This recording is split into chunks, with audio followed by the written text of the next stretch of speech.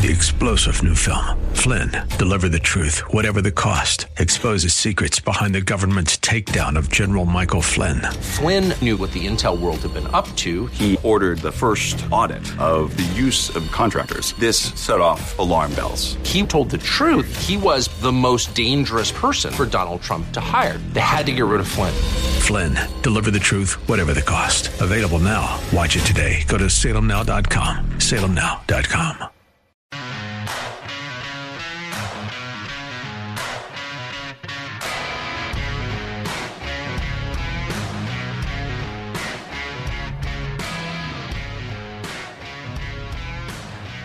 Are you getting married this year? Are you still searching for the perfect spot? Or are you planning a 2024 or 2025 wedding? Go to thelegacyonpossumrun.com to see the space that Ohio couples are raving about. And when you go there, you can sign up for the vendor fair that's scheduled for October 22nd. Sign up and visit with vendors who can help you bring your ideal wedding to fruition. Plus, you'll get to see the beautifully unique space comprising the Legacy on Possum Run. So go to thelegacyonpossumrun.com now. The Legacy on Possum Run. Your legacy begins here. And joining me now on the LegacyOnPossumRun.com phone line is Dr. Glen Duerr. He's a professor of international studies at Cedarville University. He's been talking with media all over the country about Israel. And we're delighted to have him here with us on The Bruce Hooley Show. Dr. Duerr, welcome. How are you this morning? I'm great. Thank you for having me. It's an honor to have you. Thank you for carving out time to be with us this morning. You know, what we're seeing in Israel is gruesome. It's heartbreaking, but it's also steeped in history. And there's so much here to talk about and untangle. I just want to ask a few questions and kind of let you bring us up to speed on what we need to know so that when we look at our TV screens, we're not only seeing what's going on today, but we have a little bit of an understanding of how we got here. What would you want our listeners to understand about what we're seeing right now? Yeah, sure. There's a massive amount of history, as you've noted. I mean, we could easily go back over 3,000 years and talk about contestation over the land and competing claims. In the modern era, Israel has carved out for itself a state replete with all of the kind of amenities that go with international recognition since its independence in 1948. And in many regards, across several wars in 48, 56, 67, and 73, was really fighting for its life until it became a more powerful player in the region, much more stable, and has also developed some good relationships with former Arab enemies that have become allies, Egypt in 79, Jordan in 94, and then the Abraham Accords in 2020 with the UAE, Bahrain, Morocco, and Sudan. And so the situation has changed. The Palestinian area is complicated because it's divided into two regions, the West Bank and Gaza. And when we look at our news, we often hear the negative news from the Middle East, but the Palestinians in the West Bank have really worked alongside Israelis to build a much better circumstance. There's a lot of economic activity that moves between the two. There are some 140,000 Palestinians that work in Israel daily.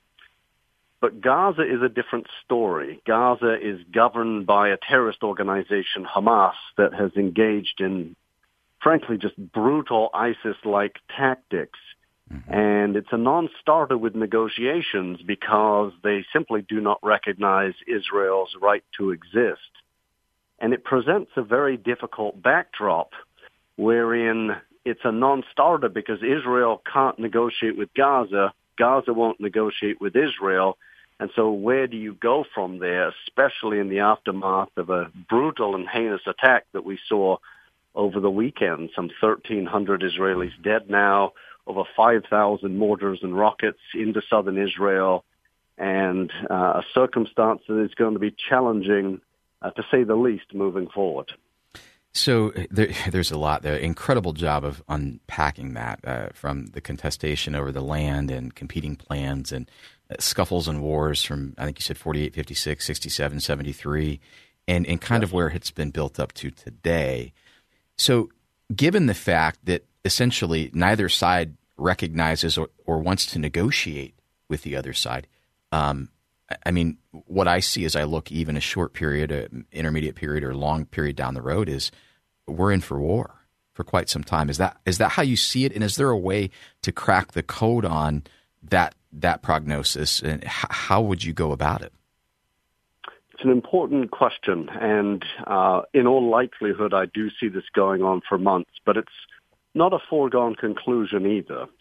Post-1973, the Yom Kippur War, where Israel really strongly fought back against an Arab invasion, most Arab neighbors have not tried to go at Israel in a one-on-one kind of conventional war. What we've seen in more recent years, especially in 2006, is Hezbollah, another terrorist organization operating in southern Lebanon, opted to fire a lot of rockets and missiles into northern Israel, and that conflict lasted about 3 weeks.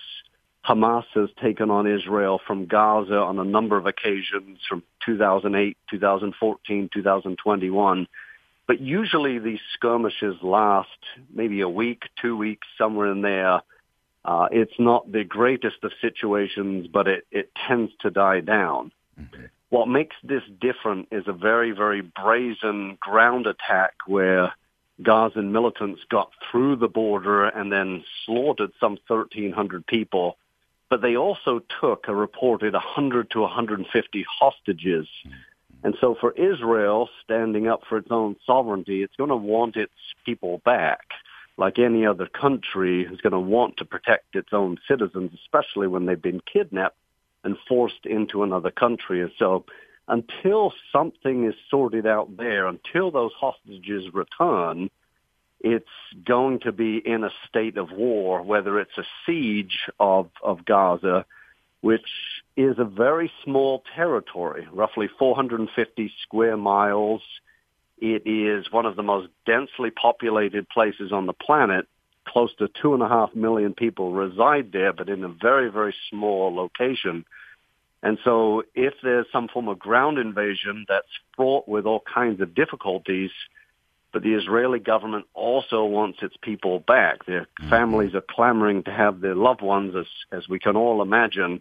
And so my sense is that this is going to go on for at least a few months until that issue is resolved. The thing that was stunning to me is I've gathered from watching and reading that this was an attack by air, land, sea, and we're hearing that there may have even been a cyber attack. So you have that data point. And then you look at the fact that the United States freed up about $6 billion for Iran last month, and we know that Iran is intimately involved with Hamas. And it appears that Iran and Russia are now chummy, and then we now know that Russia and China are more than chummy. They said last year, we're more than allies. We're like super allies. And so you start to see this kind of new axis of power, Iran, China, Russia, maybe even Turkey. Is this the place where the new powers are going to play out what might look like World War III? You've made several incisive points here because you're right. It's almost 5 domains of warfare, land, air, and sea, but also space and cyberspace, which makes this really an example of modern warfare, even done by a fairly rudimentary terrorist organization / government like Hamas. And you're right, they have a lot of different allies. They have funding sources from the Islamic Revolutionary Guard Corps of Iran that we, the United States, have designated as a state sponsor of terrorism. And certainly there is the danger of a wider conflagration because it brings Israel and Iran into opposition with one another. And Iran has a number of proxies throughout the Middle East, from Syria to southern Lebanon, into Gaza and elsewhere, which makes the possibility of contagion to another location certainly feasible. Added to that, the powers behind Iran, as you mentioned, Russia, China, and there is a possibility creeping towards that. I still think we're a ways from it. There has to be kind of a spark that would connect And I don't think neither the United States nor China want to be in an open confrontation with one another. There's just simply so much bilateral trade that continues to go on between the two countries. But we are in a dangerous situation because there are much Doctor, like World War I. Doctor, we're going to break right now. Can you stick with me?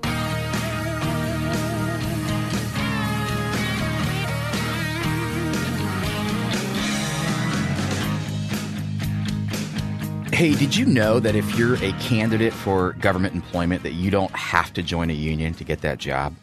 And if you are a government employee, that you don't have to pay the union dues if you're not in the union? It's true. Why? Because the Supreme Court said so. And in saying so, they highlighted the fact that government unions are hyper-political. That is, they spend a lot of their money on political operations. And they fund operatives, we know now, 97% of the time, that create these progressive Marxist-like policies in our government and in our schools. So the Freedom Foundation has been educating and combating that. If you go to optouttoday.com, that's optouttoday.com, you can see how simple and seamless it is to opt out of your union. You're going to save about $1,100 per year, and maybe the best part is you're going to defund the union bosses and what they're doing with your dollars that are, let's face it, against what you believe in. So thank you to the Freedom Foundation. Hey, we're back at the Bruce Hooley Show with Dr. Glen Duerr. And Dr. Duerr, sorry about that hard out there. I didn't have the radio up in my the sound up in my microphone here, or my headphones, and we got to the end of that segment. Thank you for sticking around. My pleasure, no worries. Hey, just to tee this up for the listeners, we talked about, I asked the question about, this is like air, land, sea, cyberspace. You said space.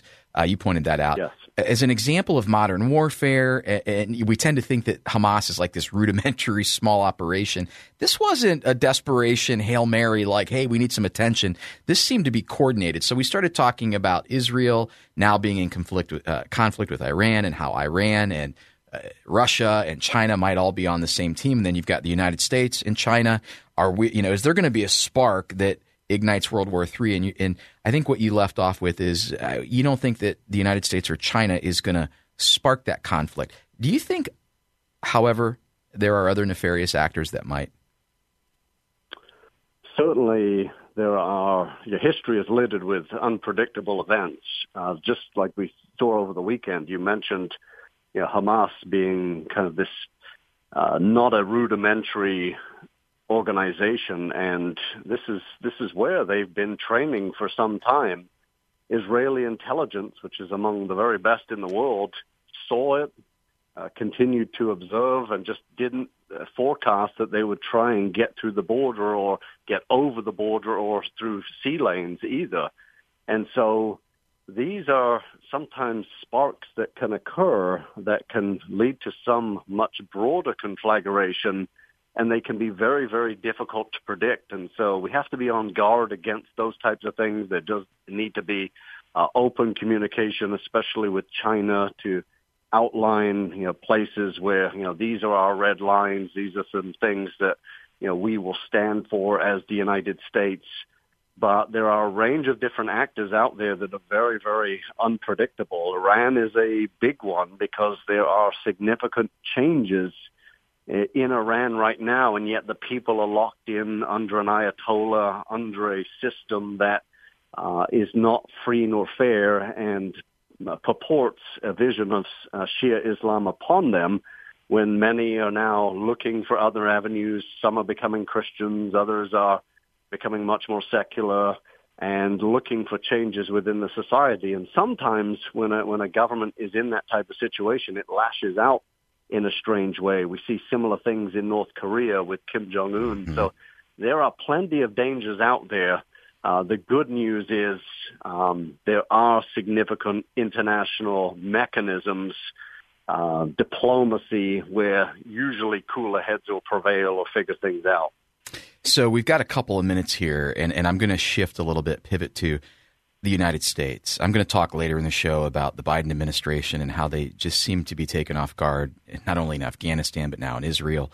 So if you're the United States, we're drawn into Israel, right? They are an ally. They are a partner. We're going to support them. I said earlier in the show that the progressives will never let a crisis go to waste, so they're now going to tie additional Ukraine funding to this. So essentially, the United States will be funding two wars. Isn't China rubbing its hands together right now, planning to invade Taiwan? And what would that mean? Yes and no. There's certainly a possibility, and with General Secretary Xi being basically a dictator for life now, he has specified that he would like to bring Taiwan back into China's fold by 2027. That's his vision of it. Many will reject that, including myself. But in some ways, the fact that he hasn't moved on them already has allowed Taiwan to look at Ukraine, learn all kinds of lessons about that, effectively turn itself into a bit of a porcupine that would be very, very difficult to capture, even though it's much, much smaller than China. Taiwan, for example, launched its first indigenous submarine, for example, so it has that ability to patrol its naval area. And so for China, certainly they're looking around the world. They're looking at a lack of leadership to try and strength to push back against enemies of the free world.